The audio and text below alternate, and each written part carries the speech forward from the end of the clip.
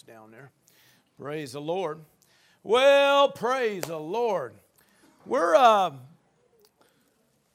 We've been over the last several months, actually the whole year concerning some of our services, been talking about restoration, the restoration of all things. Amen.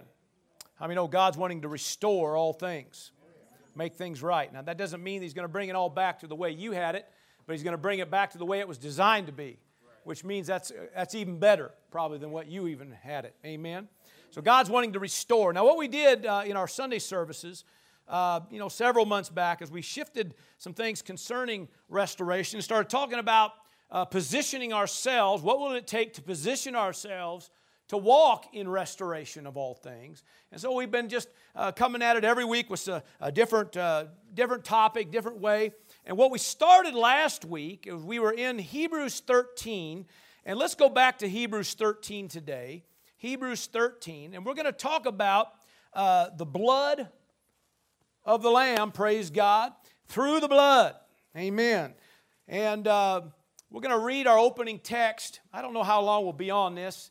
It seems like every time I dive into this subject, it just unfolds more and more and more. It seems like, if we could just stay here all day long and preach on this, maybe we'd get somewhere with it. Amen. It didn't really go over real good. You'd stay, would you? Okay. Yeah. If we had pizza brought in, would it help? Or maybe a little bit. John said a little bit. Praise the Lord. So Hebrews chapter 13, please. And we're going to go to verse 20. Put that up on the board, if you will. Hebrews 13, verse 20 says, "Now may the God of peace, who brought up our Lord Jesus from the dead, that great shepherd of the sheep, through the blood of the everlasting covenant," through the blood of the everlasting covenant. Verse 21, please.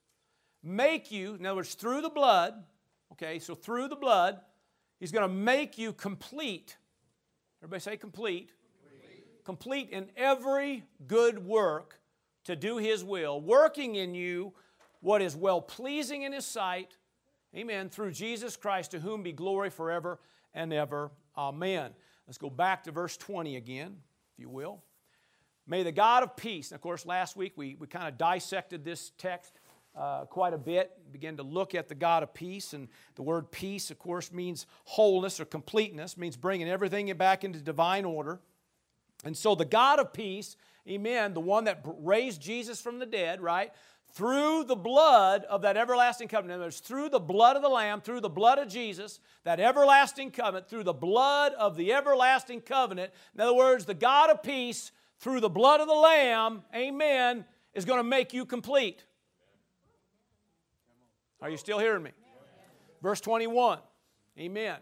"Make you complete in every good work to do His will." Now, the Amplified of this, verse 21, says this: "To make you what you ought to be, and to equip you with everything good to carry out His will." Now, that's what's going to happen through the blood, amen, or by the blood, or under the blood. That's that word "through" there is as you're looking that up, it's what we call preposition. Am I saying that right? And it's by the blood, or through the blood, or under the blood, or amen. We talked about last week about pleading the blood, amen, and what that refers to a little bit. And so, but everybody say, by the blood. By the blood. Amen. Praise God. By the blood is going to make you complete in every good work. Now, I gave them the Passion Translation of that verse. Do you have that, Kathy? Amen. The Passion Translation. I don't know if maybe you don't have it. Okay, I wouldn't come up. All right, here's what the Passion Translation says about verse 21.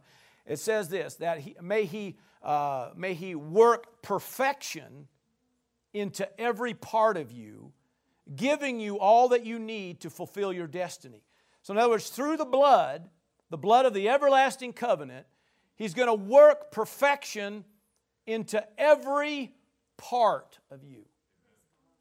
That blood not only reaches into the heavenlies, but it also reaches down into the lowest part of mankind. I don't care if we're talking about demonic oppression, we're talking about guilt or shame, we're talking about lack or poverty or sickness. That blood can reach into every area of our lives.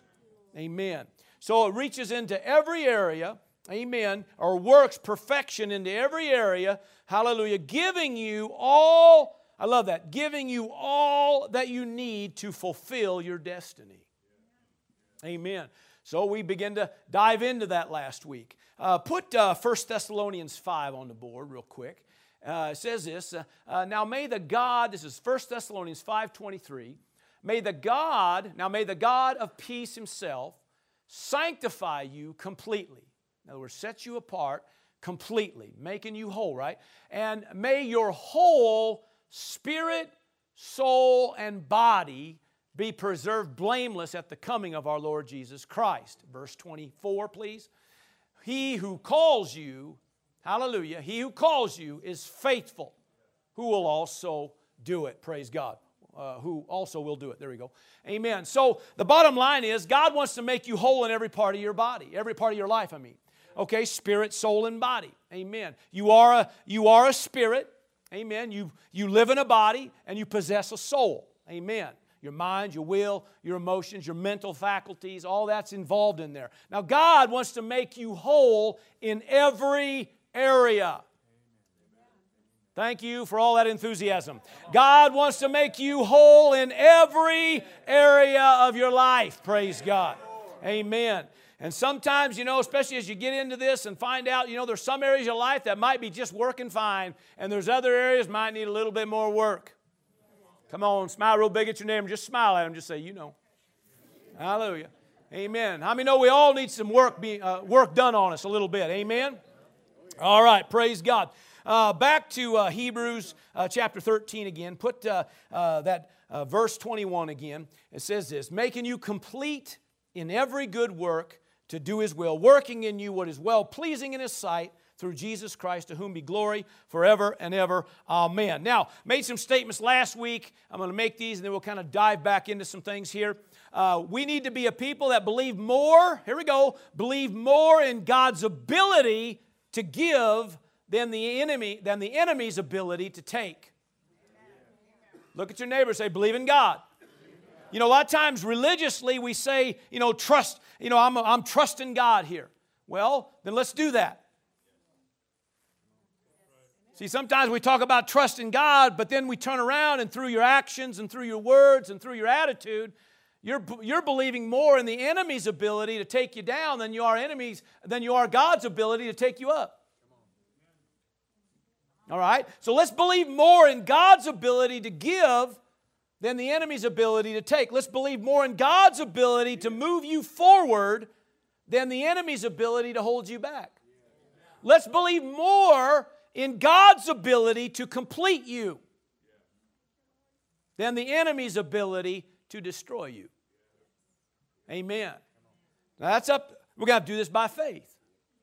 Amen. Now the blood, hallelujah, has made a way. Amen. And the blood, amen, as we found out last week, is still working, praise God. Doing glorious things. Why? To make you complete in every area of your life, praise God. Okay, with that said, we're in Hebrews. So let's back up here to chapter 9. We might read a couple verses that we read last week, but we're gonna kind of take it in a different direction today. And so, Hebrews chapter 9, please. Amen. You get to diving into this, and there was a couple times yesterday, especially as I was reading through all this, I was thinking, man, I think I just want to come up here and just read Hebrews. You get just so much in here, and so you try to take a piece of this and try not to bite off too much at one time, and so we'll see how well that works today. But anyway, let's go to verse. What I got? Verse 12. Yep, that's good. Verse 12 of chapter 9 says this: not with the blood of goats and calves, but with His own blood. Everybody say His own blood. With His own blood, He entered the most holy place. Right? Come on. Once for all. In other words, the price that He paid with His blood, amen, was only needed to be done one time. Amen. Now the blood of goats and calves, all that's referring to, under the old covenant, there was the sacrifice, to cover the sins of mankind, and they had to do it every year, and so all it could do is just basically cover sin in a sense. It couldn't eliminate the sin problem. Come on, somebody. It wasn't for the full remission of sins, amen, that the blood of Jesus did. And so, that's what he's kind of in the context of talking about. Amen. This isn't the blood of animals, because if it was still, I always kind of, my mind kind of thinks certain things, and sometimes you think about, man, if it was still going on, that we were having to, offer up animals, the blood sacrifices for our sins, we wouldn't have any animals on the planet. Couldn't quite keep up with it. It just my own thought, but we'd be down to dogs and cats, and anyway, no, just okay. Everybody just got nervous all the time. Amen. Hallelujah. But with his own blood, he entered the most holy place once for all. Praise God. Somebody look at your neighbor and say, praise ye the Lord. Once for all, having obtained eternal, I love that. Everybody say eternal. Having obtained eternal redemption. Praise God. Now the word redeemed or redemption refers to a deliverance from bondage. A deliverance from something from a penalty that's owed. Okay? It also means a deliverance from a liability that's owed. Deliverance from the possession of another. That word redemption is a pretty huge word. Now, under the Old Covenant, the Scriptures, prophesied of a Redeemer coming, prophesied of restoration coming, and under the New Covenant, we see the contract being fulfilled.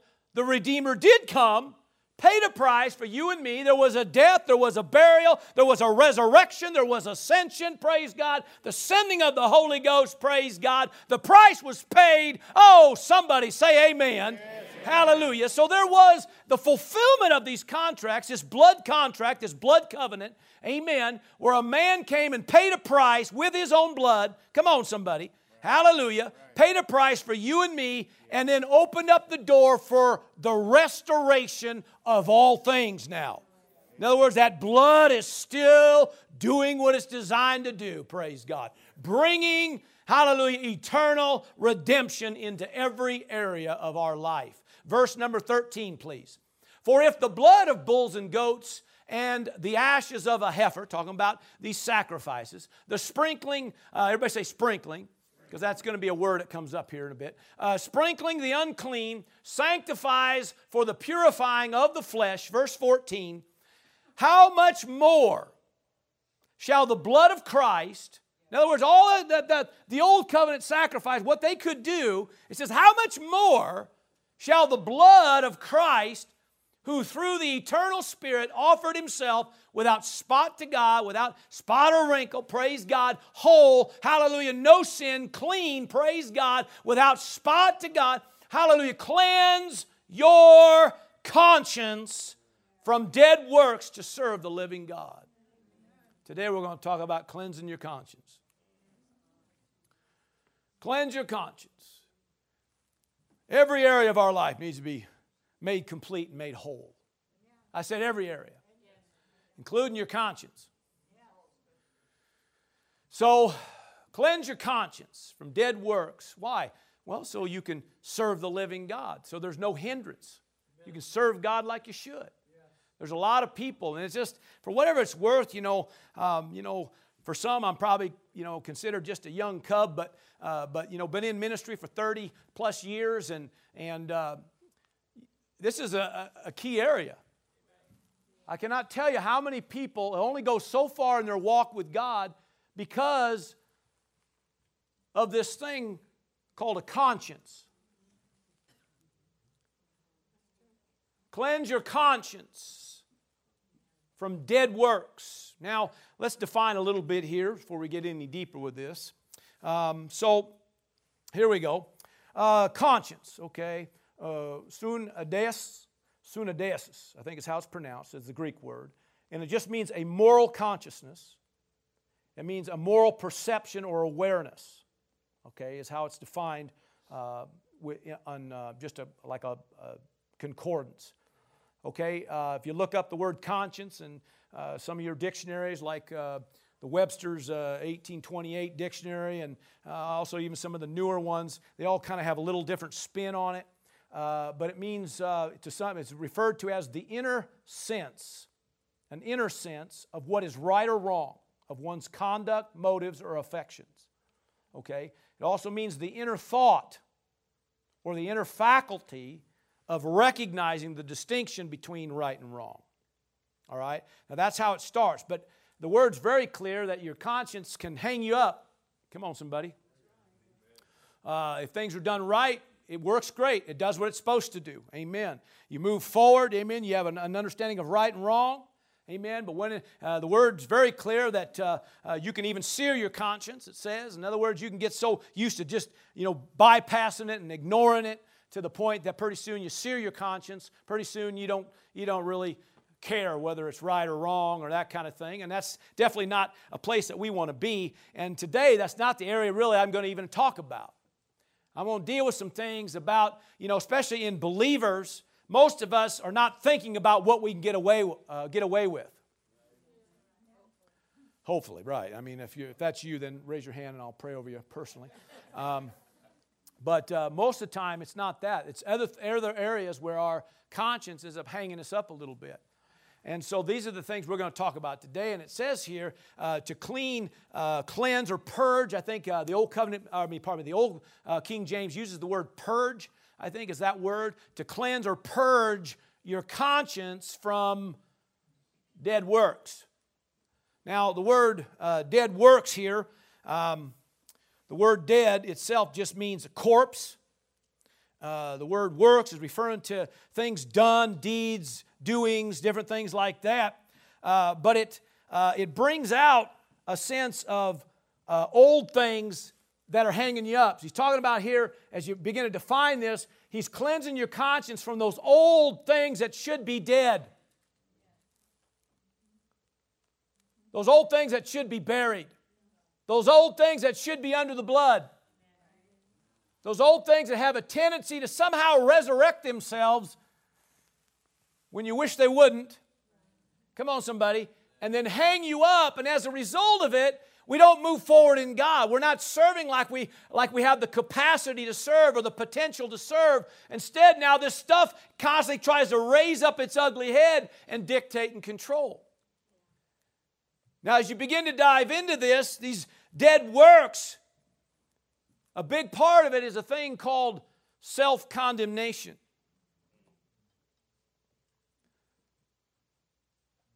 Shame, guilt, things that come up, stuff that should be already buried, should already be behind you, but for some reason it still wants to hang you up.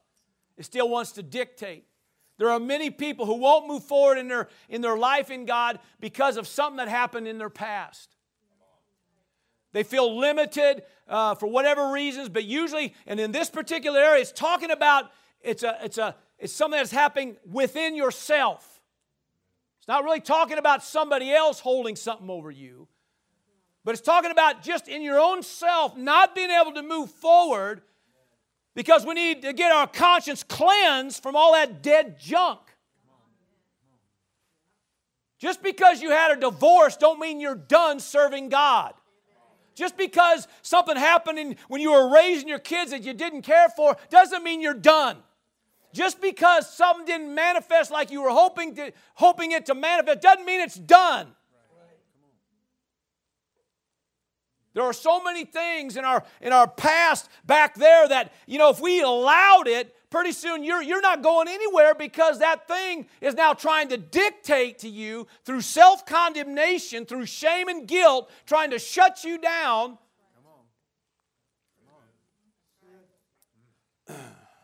Let's go to chapter 10 of Hebrews, and verse 19, please.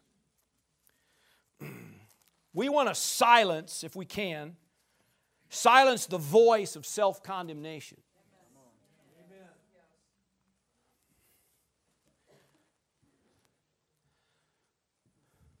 Has anybody made a mistake? All three of you. Wow. Let's try that one more time, just for the benefit of, anyway. Is anybody in the house ever made a mistake? Anybody, done one recently? What'd you do? No. No, we've all made mistakes. Have you ever had a mistake that happened, even years ago, that every now and then still tries to, the enemy tries to mess with your head with that kind of stuff? We know that I'm kind of getting ahead of myself. Let's go to chapter 10. I don't want to get too far into this without, reading something here.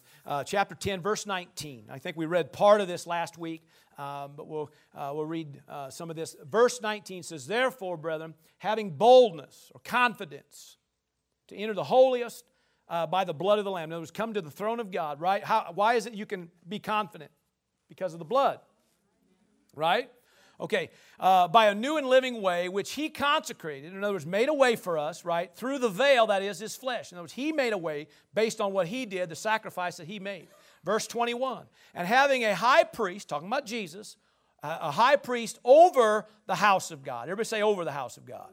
Which means He's now in control of that. He's the head over it. Which means He's the one, because of what He did and the price He paid now, is because of all that, He's welcoming you. Amen. There's nothing holding you back now. He's over the house of God. He's welcoming you now into that house, praise God, because He paid a price. Okay.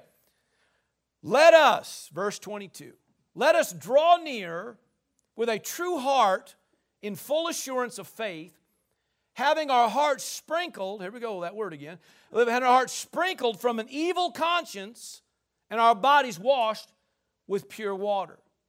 All right? So we're going to dissect this verse 22 a little bit. But before we do, is the Passion, do you have that one, that reference? Did that come up on your deal or not? Did it work? So the Passion translation of verse 22, if you got it. We were having a little issue with that earlier today. So the Passion, here it is. Okay, here's the verse 22 in the Passion, okay? We come closer to God and approach Him with an open heart, fully convinced by faith that nothing, everybody say nothing, that nothing will keep us at a distance from Him. Amen. For our hearts have been sprinkled with blood. In other words, the Scriptures are pretty clear that without the shedding of blood, there's no remission of sin. It says everything, amen, is covered by the blood. All right? Without having to go back and read all that out of Hebrews. Amen. But the bottom line is this. Amen. When they offered up a sacrifice, amen, at the time when they were offering up the blood of animals, everything got bloody. I mean, it was a bloody mess. Everything got bloody. Everything got sprinkled. Everything, because the blood was covering everything.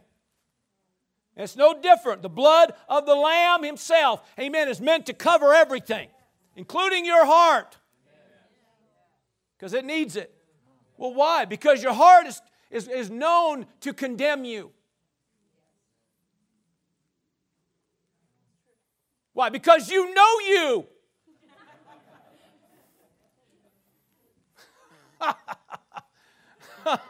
My heart ain't condemning you. Your heart's condemning you because you know you. You know what you were thinking a minute ago. You know what you did last week. You know that thing you fudged on. Come on, somebody. You know that thing, that area, that where that mistake was. You know. Come on. You know. Look at you and say, you know. See, you know you. And the word's clear in 1 John that your heart will condemn you, but God's bigger than your heart. Amen. Well, it says here, for our hearts have been sprinkled with blood. Why? Well, to remove the impurity. Well, why? Well, because there's impurity. We want every area of your life made right. For our hearts have been sprinkled with blood to remove impurity, and we have been freed from an accusing conscience.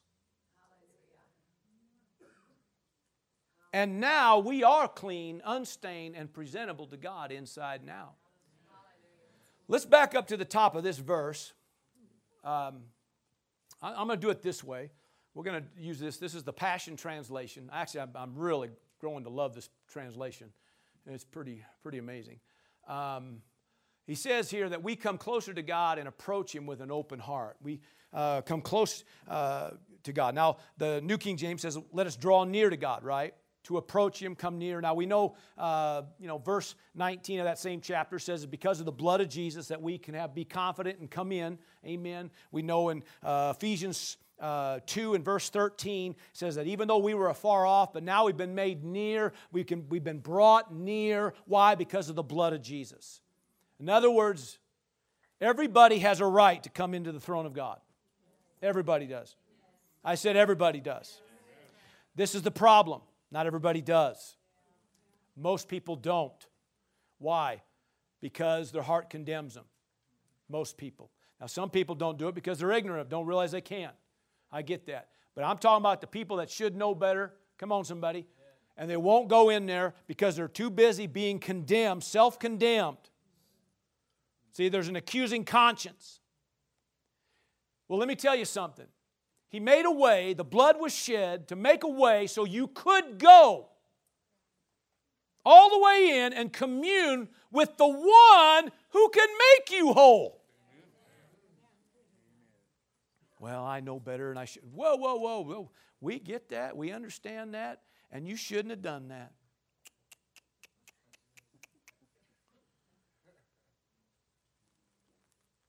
But Jesus paid a price so you could go all the way in.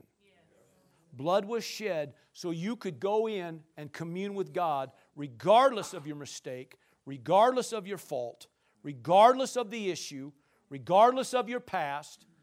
And we say this quite often, but you are not your past. You are not your mistake. You are not your fault. Are you hearing me? You are not that thing back there. Come on, somebody. You are who God says you are. Amen. And that's why, He made a way for you. Come all the way in. Amen.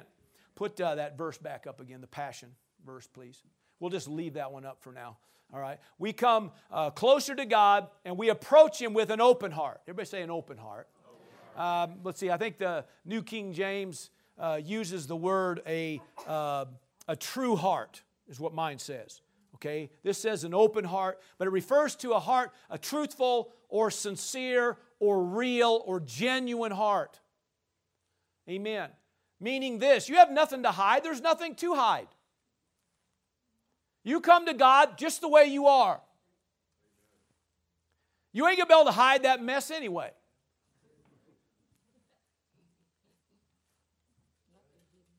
The scriptures are pretty clear that, man maybe judges everything by an outward appearance, but God looks on the heart. God knows exactly what's going on with that thing. So He just says this, listen, just come. Jesus made a way. Come on in. Come all the way in. Let's talk. But come in here real. Don't come here playing games. Come in here real. In fact, if you really want to get technical, Ephesians 6 with the armor of God, it starts with putting on a belt of truth or a belt of sincerity or realness. That's where it starts. If you ain't going to get real, you're an easy pick. If you're going to play games, and you're just an easy pick for the enemy. So the first piece of armament is putting on a belt of truth, realness and sincerity. Amen. Come on now. Somebody said, well, I thought it was talking about the Word. Well, that's what the sword is, which is the Word of God. Amen. But it starts with realness, being sincere and real. Amen. And you think about this, all God's asking is you come on in. Let me help you, but be real.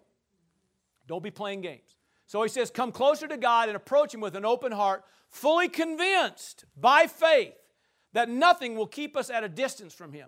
Amen. Fully convinced. That's why, with confidence, with boldness. Come boldly. Come with confidence to the throne of grace. Why? To obtain that mercy and find that grace in time of need. Praise God. Come with boldness and confidence. You have access. Amen. By, the word says in Ephesians 3 and 12, that you have access. Amen. Unto Him. Praise God. And it's through your confidence, through your faith. Amen. You can come all the way in. He just says, listen, come to me. Amen. Come unto me real, and come confident. You have nothing to fear. You have nothing to hang your head about. Just come all the way in and let me help you. Nothing, the Scripture says, especially in Romans 8, amen, that nothing can separate you from the love of Christ. So why not be confident? That doesn't mean you go in there all snotty and being a smarty pants and that kind of stuff. Come on, somebody. It just means you come in with some confidence and assurance that the God that you're coming and approaching right now will hear you. Amen. You want free? You want every area well? This is how it works. And the blood made a way for you. And it says, for our hearts have been sprinkled with blood to remove impurity. And as I said earlier in 1 John chapter 3, it says that our hearts will condemn us. But God is bigger than our heart. Praise God. Amen. Now, I'm just going to throw this out there. In fact, I might have said this last week, but, sin, making a mistake, walking in sin, and by the way, James 4 says that sin is to know to do good and not to do it. So when you're walking in sin, you know you're doing it. I mean, there are mistakes that you make you didn't have a clue. And sin is a mistake, but not every mistake is a sin. But sin, you know. Okay? Now, here's the deal. Sin doesn't give the devil ownership of your life. But it will give him place. And so there are consequences to sin. But that's why you learn to repent. You learn to confess your sins. The Word said He is faithful and just to forgive you and cleanse you. Look at your neighbor and say, praise ye the Lord. Look at your neighbor again and say, put it under the blood. Now, we're not condoning sin. We're not ignoring sin. We're not justifying your sin. We're not somehow or another trying to, act like, it's okay to do and live however you want. No, ain't what we're saying. But we're trying to tell you that if you want to get free in your life, the way to do it is spending time with Him. And there's been a way made for you. And if you continue to walk in sin, what happens is, here comes that open door now. The enemy has a foothold in there. And here comes this thing called shame, guilt, self-condemnation, all the stuff that'll keep you out of the presence of God. Oh, you still with me? So our hearts have been sprinkled with blood to remove impurity, and we have been freed from an accusing conscience. And now we are clean, unstained, and presentable to God inside and out. Okay, an accusing conscience. New King James used the word evil conscience. The word itself, evil, means hurtful. Something that's hurtful means something negatively affected or something diseased. Now, when you begin to dive into this, in fact, even in some of your studies of it, it brings out that it's not really referring to that your moral compass is off. Although it's not, we're not overlooking that, but it's referring to something that's going on the inside that's affecting it in a negative way, which then affects your whole walk. And so when the Passion Translation used the word accusing conscience, it's like it all clicked. Because that's exactly what it is. It's in there diseasing your conscience. It's in there somehow negatively affecting your conscience. Your own conscience is, through self-condemnation, is shutting you out of the presence of God. Shutting you out of the one that has your answers. Keeping people from serving to the potential and the capacity that they have in God. In chapter 9 again, it said, what was it? How did he word it? To cleanse your conscience from dead works to serve the living God. And here he said that you've been freed from an accusing conscience, an evil conscience. All right? So you've been freed from an accusing conscience. So what I want to do with the remainder of our time here, I want to talk about this accusing conscience. That according to the Word, amen, it says that you could be cleansed from it. Okay? So, first thing, when you start talking about the voice of self-condemnation, one of the biggest things that hangs you up is a thing called shame. I want to talk about shame. Do we have definitions? None of them turned out, huh? You do have that one. All right. So, amen. So the word shame, put that one up on the board if you will, if you have it. You say you do, you don't. That's the one you don't have. That was the most important one. Anyway, all right. So shame, here we go. Shame is this, is defined as this. One of the definitions is the sensation or the perception of failure in the eyes of another. Doesn't mean that they're all looking at you as a failure, but you've perceived it, and in your own senses and your own sensation, you are self-condemned because you assume everybody else sees you as a failure. Now, there might be people out there that think you are. I don't know. But I have found that most of the time, nobody's thinking that. You're the only one thinking it. And you feel ashamed. You feel shame because you're not measuring up. So shame, then, it becomes that voice of self-condemnation to shut you down. You can't even move forward in God because you're too riddled with shame. Your own conscience is accusing you of being a failure in the eyes of everybody else.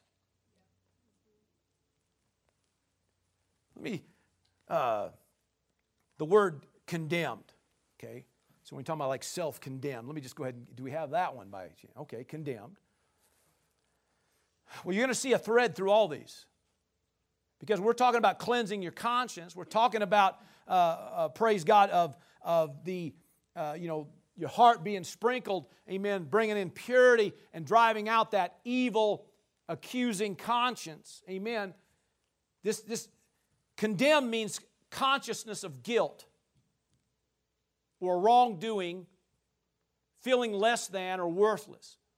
So shame, because of maybe a mistake made, because maybe you just didn't quite do things right.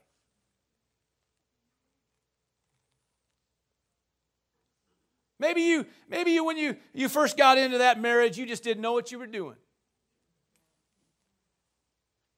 And we're not excusing problems, but I'm just saying that sometimes, you know what?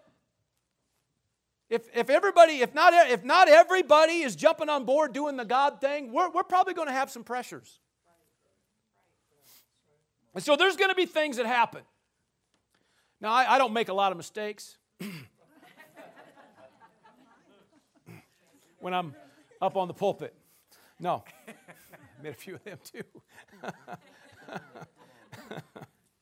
But you know what? We're all around one another, and we might think, maybe we're trying to do our best and serve God and trying to, but then you're alongside people that maybe ain't quite seen it that way, and so it creates a tension, and pretty soon you're doing, you're saying, you're reacting, you're responding. And the enemy is so good at it. Revelations 12 tells us that he's the accuser of the brethren. So he's really good at it. And the word also says that the first way to overcome him is with the blood of the Lamb. Why? Because here comes the accusation. Now here's how the enemy works. The word says don't be ignorant of his devices. And all that word devices means, if you could break it down, it just means this: head games. He's a head tripper. Head games. Okay? So what he does, through a course of events, convinces you it's okay to spew whatever you want out your mouth, do whatever, react, respond, do this, do that, do that. And as soon as you do it, he turns around then and starts pointing his finger at you going, I can't believe you did that. And you call yourself a Christian. That's how he works. That's head games. Amen. That's how it works. So what happens? He does it enough. Pretty soon, here comes now this accusing conscience. When you're supposed to move into God and serve God, you can't serve God because all you can see is where you come up short. So the whole time you're supposed to move forward with your gifts, your callings, fulfilling what you're designed to do, but you won't do it because you're too busy identifying with your fault. We become conscious more of our guilt, more of our wrongdoing, more of our less fallen, I was going to say falling shorts, that just doesn't sound right. But anyway, these areas in our life, amen, that don't quite line up like they should, we have a tendency then to be self-condemned. And we don't enter in, thinking we're not worthy or something, or we're just trying to avoid it. Listen, I know people deal with this. Even when I get up here and preach, all of a sudden about the time you get on a certain subject, everybody has to go to the bathroom. That's the truth. They hide in the hallways or whatever, and, because, their conscience, in a sense, is, I got to go to church, but, we get on these certain things, pretty soon they're fidgety and everything's... And next thing you know, they're, pulling out on you. Now, just because they're in the hallway don't mean they're all doing this. Amen. It's just the point. It's how this is the tendency. The enemy plays head games with you. Do I have any more of those? How about guilt? Do I have guilt? Put guilt on the board. Here's guilt. Here's guilt. Okay. A painful sensation. A painful sensation of an owed debt. Contracted by an offense or a fault. In other words, you did something and now you feel obligated that you have to make that right, and you're constantly riddled with this feeling that I got to make that right somehow. And it's like the guy that says, I got myself into this mess and I'm going to get myself out. Now that's ignorance gone to seed. You got yourself in that mess. So why not just say, Lord, help! I plead the blood. I plead the blood. Under the blood, praise God. Father, I thank you. Crop failure on those words. Hallelujah.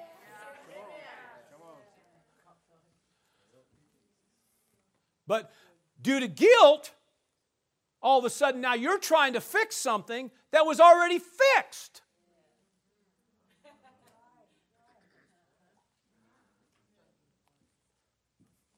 Let me just bring this up. The more time you spend in the presence of God, the easier it is to change your life.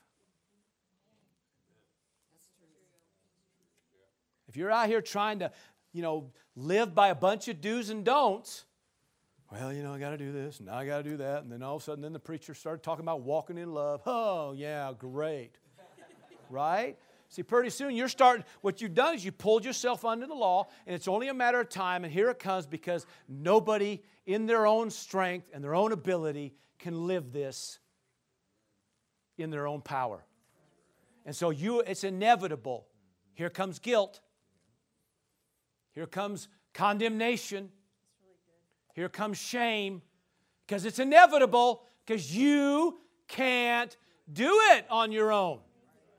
But the more time you spend with Him, and let Him work this thing out. Let Him bring wholeness. Let Him complete you. You might be amazed at how fast you can change. And by the way, some of you need to change. See? But if you're going to do it in your power, it's inevitable. Here comes the guilt. Because you're not going to measure up. You're going to beat yourself up because you can't quite do the list. That's why it says you're no longer under the law, but you're under grace, a divine influence. And grace, listen, this is the same thing. Grace is, the word defined, grace is a divine influence upon your heart, and then its reflection in your life. So the more time spent with Mr. Divine, the more divine influence happens in your life, then that can be reflected in your life. So what it is you come into the presence of God, the more you hang out with Him, the more He influences you, the more your life changes. It just reflects off you. Amen. And you think, well, how did that change? How did that happen? How did that? Ain't God good? Look at your neighbor and say, put it under the blood, will you? Let's see. Do we have another one? What do I got? I got a couple more, right? How about this? Embarrassment. Remember, this is all stuff that attaches to shame. Embarrassment means perplexed. Okay. confounded or confused. Why are you confounded? Why are you confused? Why are you perplexed? Because you're entangled in self-awareness. You're more concerned about how you look, or how everybody's perceiving you, and you're kind of all wrapped on you, and we could probably do a whole sermon just on that one. All right, but the bottom line is this: because you're all weaved into self-awareness to the point, anybody that does that, I'm guaranteed you're going to be viewing and seeing all your flaws, all your things, and that's why you are embarrassed, even though everybody else didn't even think in that. Most of the time, nobody's even thinking about you.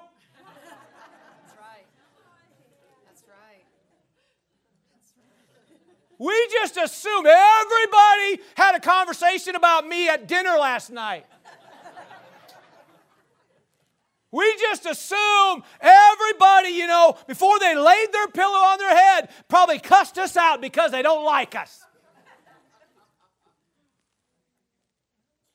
You're just entangled in self-awareness. And what happens now, it's just another ploy of the enemy that you need to put under the blood. No need for embarrassment. Come on, somebody. Gosh. I mean, man, some of you made some huge mistakes.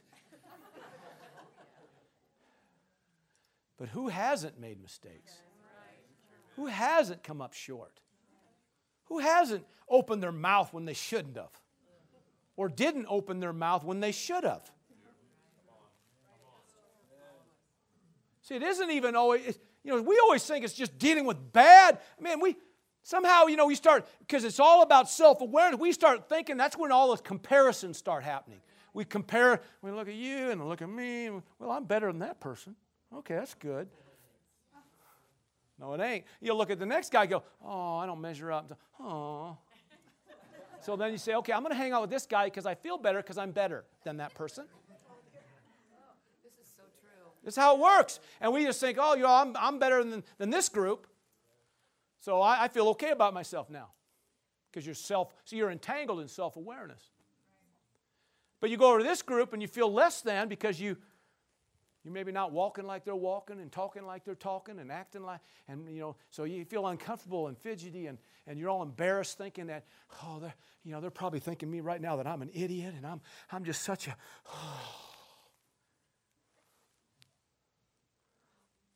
God had to deal with me on that. Hello? I've had the privilege of being in some presence of some great people. And so I'm standing in their office or standing in their house or in their jet. And you're just like,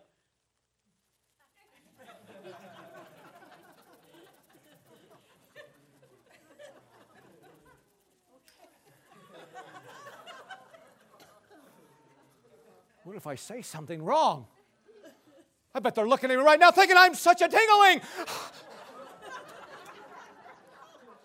They asked you in their jet. They asked you in their house. They asked you to their office. They asked to come to your church. They asked to hang out with you.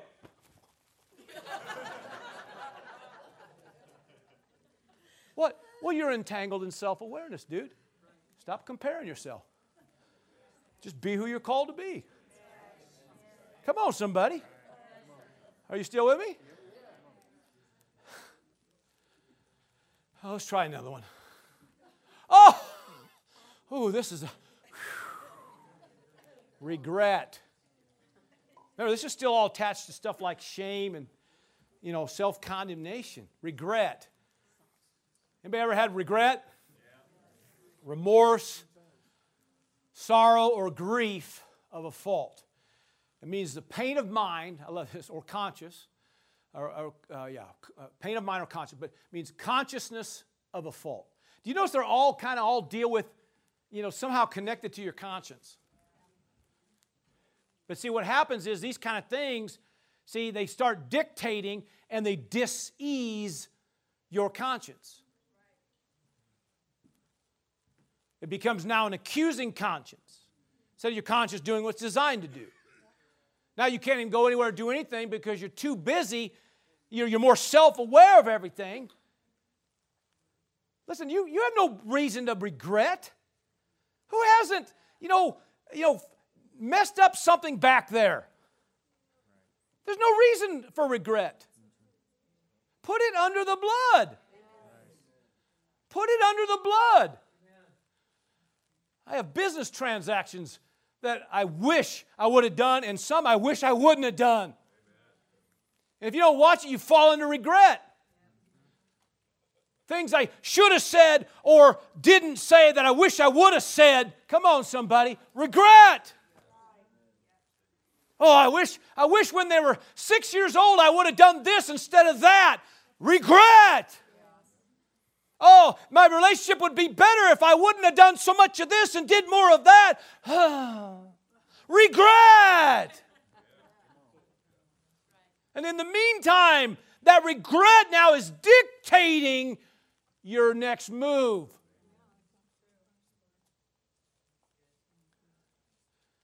Instead of putting it under the blood. That embarrassment's dictating your next move instead of putting it under the blood. That condemnation is dictating your next move instead of putting it under the blood. Give me the 2 Corinthians 5 and 17. Put that on the board. If anyone is in Christ. Is there anybody in here in Christ? I mean, anybody really in Christ in here? I mean, anybody born again in this house? Does anybody in this place know Jesus? All three of us. Let's try that again. Anybody know Jesus in this house? Well, then guess what? You're a new creation. It means new species of being. Some of you are true aliens. It's literally what it means. You're an alien. You might be on planet Earth, but you're not of planet Earth. You're just here for a short visit. So you're a new creation, and then it says, old things have passed away, and behold, all things have become new. Now, it goes on to talk about, the ministry of reconciliation, and all that means is restored fellowship with God. God made a way, amen, which means that this verse gets updated constantly. That isn't just a one-time deal for you. Now, He paid a price once for all, but this is an ongoing thing. Because the more you are in Him, the more that new creation unfolds. The old man falling off, the new man coming on, amen, which means old things passing away every day. Hallelujah. It's like dandruff.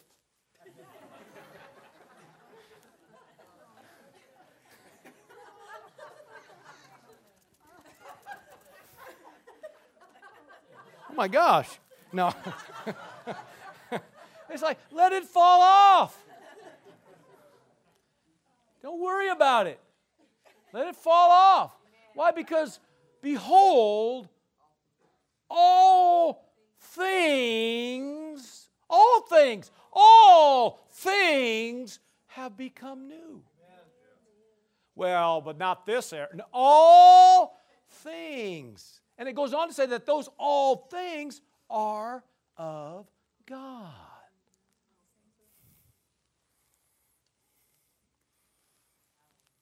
Goes on to say that you're, amen, the righteousness of God. Because Jesus paid a price, amen, became your sin. The great substitute took it upon Himself. Why? So that you could come into a place of right standing with God. You're now an ambassador.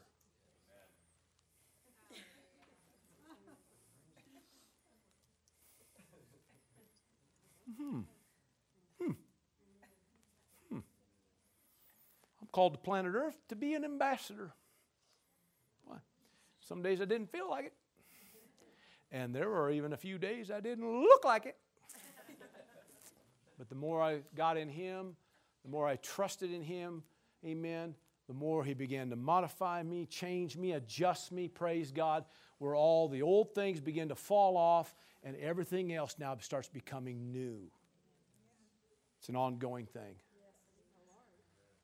I've never figured out why you let yesterday or yesteryear or yesterdecade be the thing to dictate your tomorrow.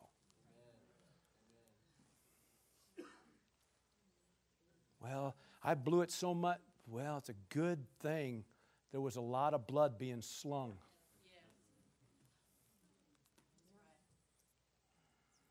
And to whom is forgiven much, more that love, amen. You ought to just look at it that way. My God covered every area of my life. Why not go all out for Him? Now, at Hebrews 9 and 14 again, just say this in closing. Cleansing. Every time these things try to spring up, that's just another area that needs cleansed. Put it under the blood. You start feeling guilt, put it under the blood. Start feeling condemnation, put it under the blood. Start feeling shame, put it under the blood. Start feeling embarrassed, put it under the blood. Start feeling this regret, start putting it under the blood. You're going to have to do it. Cleanse your conscience from this mess. Amen. Are you still with me? Even though your heart's condemning you, God's bigger than your heart. Amen. Let God do what God does. Let God heal. Let God deliver. Let God complete you. He completes me. Never mind. I'll leave it alone. Oh, yeah, we got to get spiritual here now. God's good. Amen. Look at your neighbor and say, put it under the blood. Praise God. Hallelujah. Why don't you all stand up? Let me pray over you. Praise the Lord. Hallelujah. Just don't know where there's a stopping ground with this stuff. You just keep going. Amen. Hallelujah. Father, we give you praise, glory, and honor. Thank you for the blood of Jesus. Thank you, God. Thank you that through the blood of the everlasting covenant, you are making us complete. Every area of our life, every area of our being made whole. And as we talk today, even our conscience, even our heart, hallelujah, made well and whole, cleansed and purged. Amen. So, Father, we thank you that we can come with confidence and boldness unto you at any time. That no matter what's going on, we know to run to you and not from you. We know to go to you and not to anything else. We know to move into you and not hide from you. Hallelujah. And I give you the praise and the glory for it. In Jesus' name. Amen, and amen. Look at your neighbor and say, put it under the blood. Praise God. Thank you for joining us for this message.